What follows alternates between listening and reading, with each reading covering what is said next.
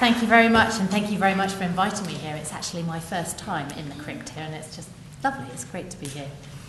That's quite the most extensive introduction I think I've ever had, and probably takes away a little bit of who am I and what do I do from me talking. But let me just give you a tiny flavour. So, yes, I joined PwC, and what is PwC? It's a big professional services firm, largest professional services firm in the world, and we do everything from accounting and auditing, tax, which is probably what we've been known for many, many years, through to things like consulting and strategy, acquisitions and mergers, that kind of thing, or slightly newer things like cybersecurity. Basically, anything that helps businesses. Really what we're about at PwC is about helping businesses get better. And we do that across a huge spectrum of things. And actually, Rachel, who's here with me today, works in our tax practice, advising private clients. So that's a little bit about the day job and what I do. And I've done it for quite some time. I'm not sure that elderly is quite how I normally think of myself, but perhaps getting towards that. But the other side of me is definitely that I think of myself first and foremost as a wife and mother. So I've been married for a long time and I've got 3 children. I've got a son and 2 daughters, and my oldest, my son, is 16 and just coming to the stage of life that some of you are at or have just been through, thinking, well, what am I going to do with the rest of my life? And coming here today, it made me think a little bit around, well, when I was back at the stage of thinking, what will I do with the rest of my life? How was I feeling, and what led me to think maybe this career? And if I'm honest, when I track my mind back to being a teenager, I had no idea or aspiration that I would end up being a partner in a large professional services firm. Never even occurred to me. In fact, I didn't really think much about careers for quite some time. I mostly thought about exams for quite a long time. Mostly I just thought about, what subjects am I good at and how am I going to get good grades? Because that seemed to be the track for sort of doing well in life. So it was kind of put your effort into doing exams. And I focused on that for quite a long time.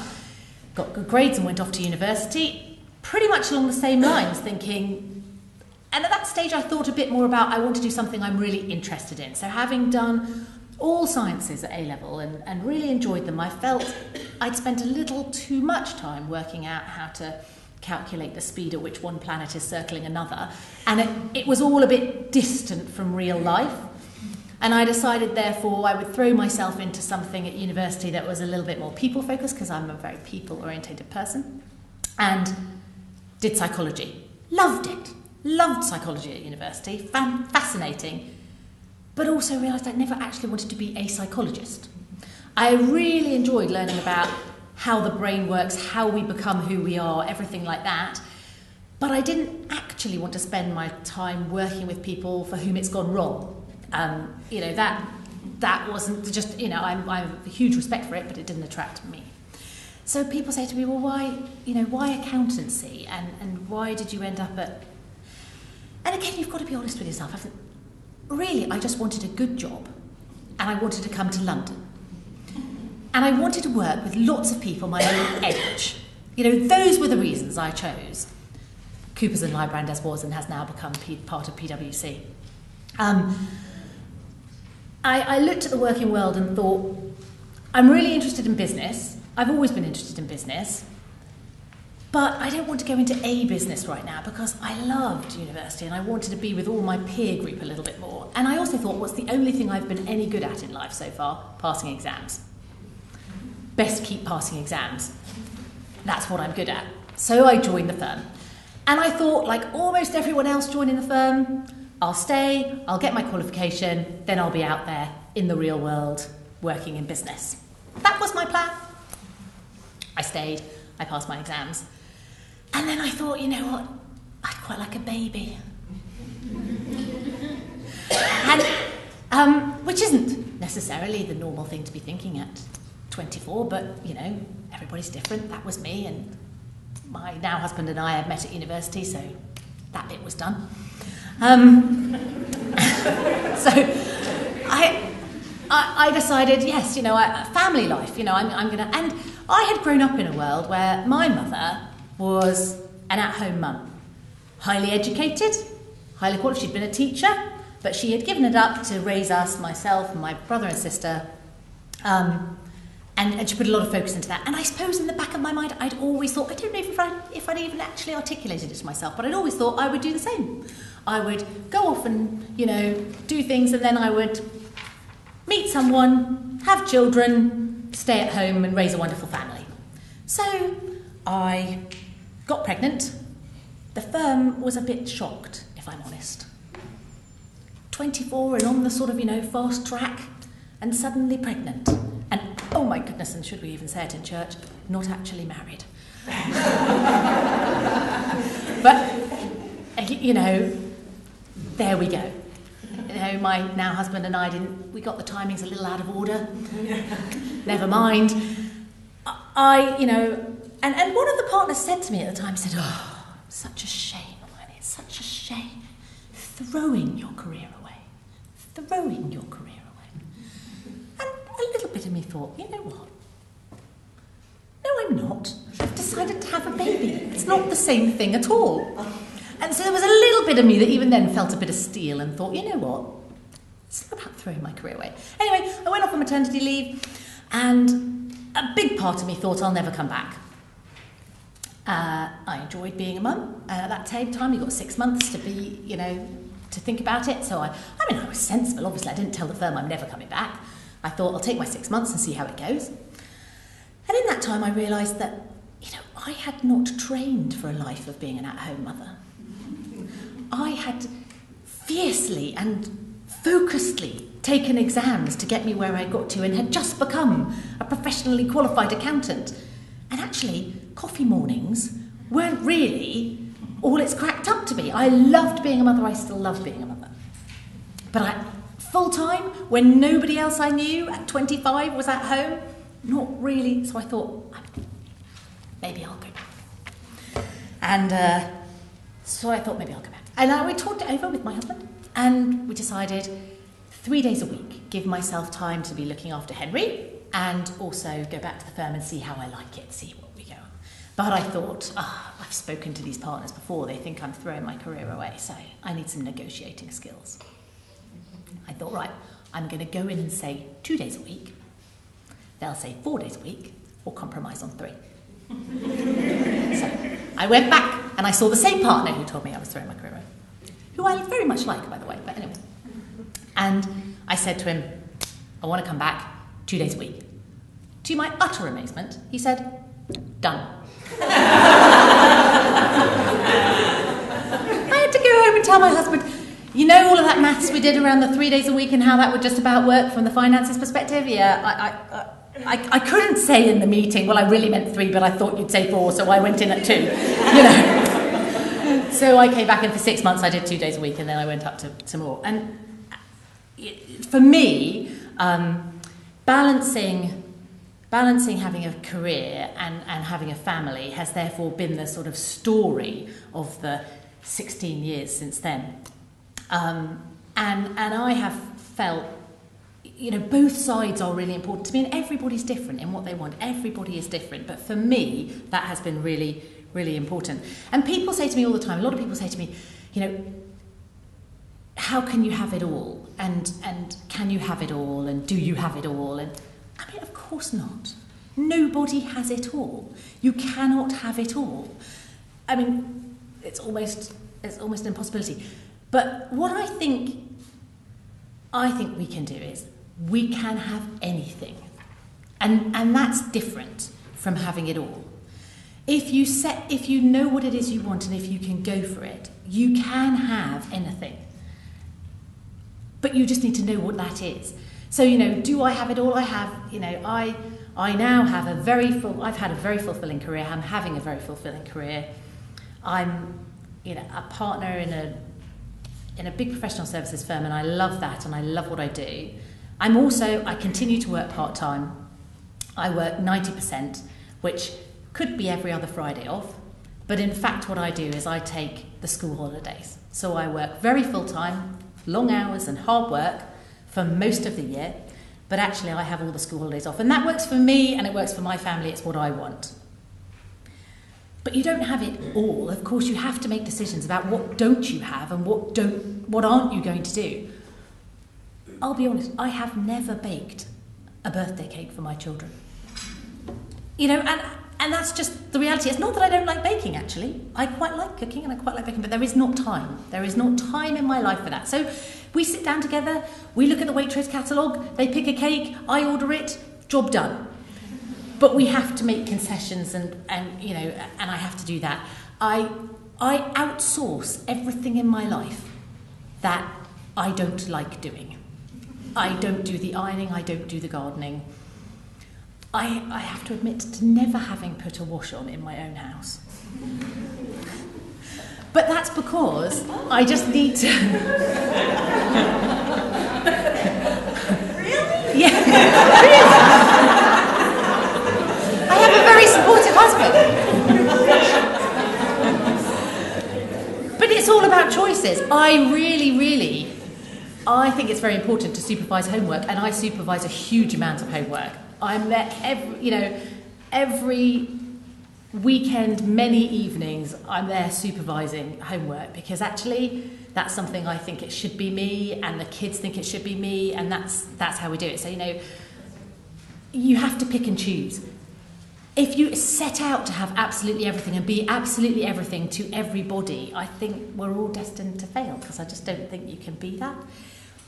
But you can choose to be who you want to be, and there shouldn't be any boundaries about that. And you shouldn't feel bad. You know, many people, everybody thinks, how can you not put on a wash? I mean, how can you never do the wash? I choose not to wash. I mean, you know, it's not that the clothes don't get washed. Of course they get washed, but not by me. And my husband's okay with that too. He does the washing. Right? He's good at putting on the washing. He doesn't mind that. He hates emptying the dishwasher. I don't know why. He hates it. I do it. I think it's all about finding what's right for you and the balance.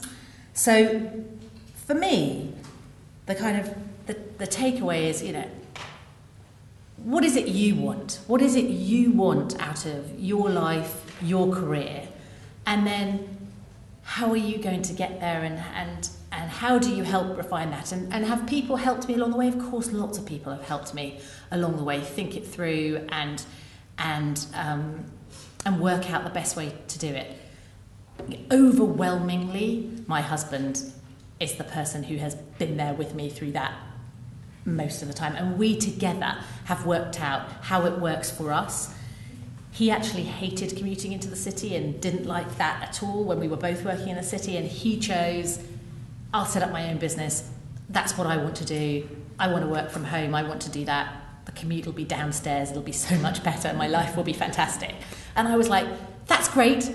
And I love what I do. And I'm happy commuting into the city, but I can't do that and the washing. He was like, great. You know, so he's been a big part of that for me. But other people and people at work have been quite an inspiration at various times and have been really helpful, especially when I've been able to articulate what I want. And I think I look at a lot of other people coming through, and I think a part of our problem sometimes is that we're not open to the discussion about what is it you really want to do and what is your dream. Because if you can't see someone else doing it, sometimes you don't know how to articulate it and you don't know what it is you could be doing. So what is the art of the possible? I think I was very lucky, frankly, in deciding to have a family so very young, because it made me different right from the outset. Like, other people just weren't doing that at my stage and age in the firm I was in. So when you're already different, you have to think differently. But I think everybody should just be able to think, well, what is it I want and how do I get to that? Because if we're happy and we are getting what we want out of life, we do a better job. You know, I am much better at servicing my clients, at helping banks get to the right figures in their annual reports, because I like what I do and I like my life. So I've probably spoken enough and gone over time, as is my habit. I don't know if we have any questions now. Is there time for questions now? Do you want to go straight? Yeah. Does anyone have any questions? Please ask me questions. Yep. Have you ever been made to feel guilty about having a family so early on? And how did that change potentially how people saw you in the firm when you came back? Yeah, I think definitely. Guilt goes with motherhood, right? I mean, there's just no way to avoid it.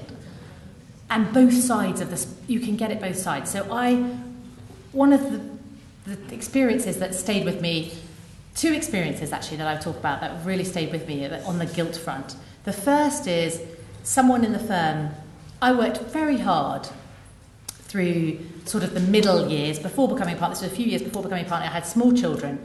And my way of working was to work extremely hard during the week and not work weekends. And it meant that actually I often worked late nights. And the job that I do, it is hard work. And there are quite long hours sometimes. It just is what it is. And that was the model I chose. And what I thought of as friends, and I still think of her as a friends in the firm who was at broadly the same stage as me, but was thinking about having a family. So obviously a lot of my friends had families much later than me. She said to me, if the only way to do it, if the only way to balance a family and becoming a partner is to do it the way you do it, then I don't think it's worth it. Because she had sort of made a value judgment on you just don't see your kids enough, so that's just not worth it.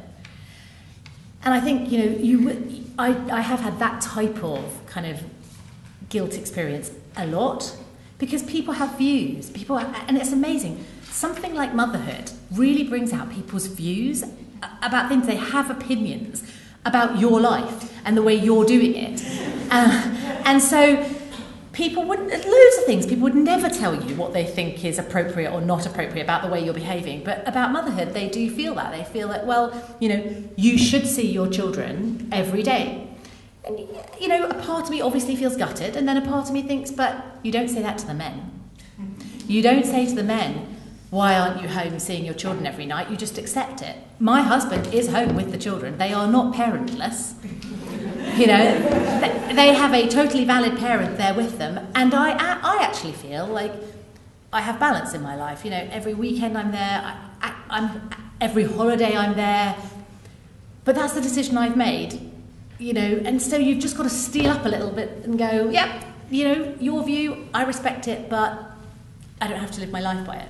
The much harder experience of guilt was the unintended guilt trip that my son gave me at about the same time when he was, let's say, 3. I was working very hard on a big project that we had to deliver.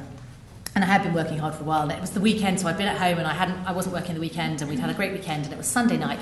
And I was tucking him into bed and, doing the good night story and everything like that. And he said to me, and not in his mind, no idea what he was saying, but he just said to me, well, don't worry, Mummy, it's only 5 sleeps and I'll see you again on Saturday. I mean, tears my heartstrings even today. Do you know, just awful. And the worst of it was, it was totally true. I mean, there was no way I'd be seeing it because he was 3, he went to bed really early. It was just never going to happen, not in the week. And secondly, he wasn't bothered about, that was his reality. His reality was, right now at this moment, I'm totally fine, and I say goodnight to Mummy on a Sunday night, and I'll see her again next weekend. And that happened so rarely. I mean, this was a big project, and I can see it in the context of it hardly ever happened. But children at 3, their reality is very short. So 1 week's experience is their experience of life. And that's a guilt trip. You find it hard to deal with, you can tell, even now I think of it. But, my son is 16 and this does not live with him. This does not live with him. He is very happy with the relationship we have. And actually what you've got to remember, there are the other sides of those experiences. My daughter, who is now 13, but when she was more like 7, a few times it came up, Mummy, why can't you work in the playground? Other people's mummies work in the playground and they see them at lunchtime and, then we had all of this and can't you pick me up from school? Which finishes at 3:15 and is totally impractical if you work in the city. And all this sort of thing. And we had that for a few years. And then she went to secondary school and she's in year 8 now, but when she was in year 7, she came home And she said, you know, Mum, she said, I think I'm a bit like you, Mum. I'm going to be a leader. And, you know, it had changed because her perspective had changed. She'd grown up a bit, she saw, and she was now able to, we had a really good conversation about other mothers and those sorts of things, and she was now able to see me as much more of a role model, and, you know, her friends were beginning to look at it that way. Oh, your mum works in the city, and she's got a really good job, hasn't she? That kind of thing. Which before, I had a terrible job because, you know, I wasn't there at 3:15 and I wasn't in the playground. Swings around roundabouts. Anyway, sorry, more questions? I have one. Yeah. Seeing as we're doing some mentoring next, like, did anyone mentor you in your career, and sort of who would have been your mentors? Well, it's interesting, isn't it? The guy who originally said, you know, you're throwing away your career, one thing I found was, sometimes when you win those people over, they are the most on your side. He became one of my biggest supporters.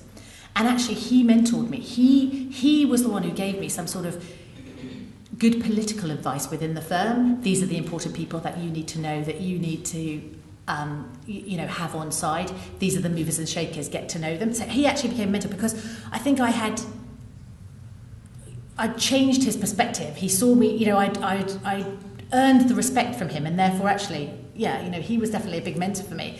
And there have been other people through. I think the other thing is, for me, there wasn't somebody I could look up to and say, I want to be like them, for lots of reasons.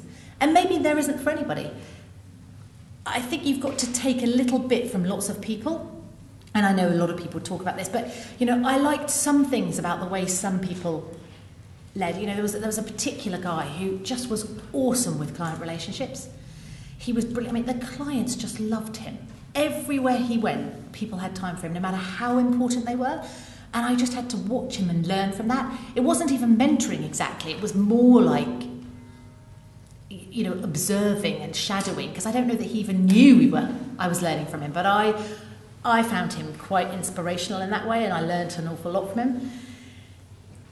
Then there was my first female CEO so, you know, I work in the world of banking. There aren't many females at the very senior level. But when I was working with Barclays, the CEO of the retail bank there was a woman, Deanna Oppenheimer, and I suddenly had somebody to interact with as a more senior client who was female. And so instead of thinking, you know, should we go to the rugby or da-da-da, I invited her for champagne at the British Museum, and we had a great time, you know. And suddenly I was able to have that, I was able to see somebody who'd really made a hugely successful career as a woman in an industry I knew, and also prioritise family. She has a family and is, you know, very fond of her family, and therefore very involved with her family. And that for me was quite inspirational. Again, I don't know if it's exactly mentoring. I think a lot of mentoring is more finding people to look to and role model some of the behaviours.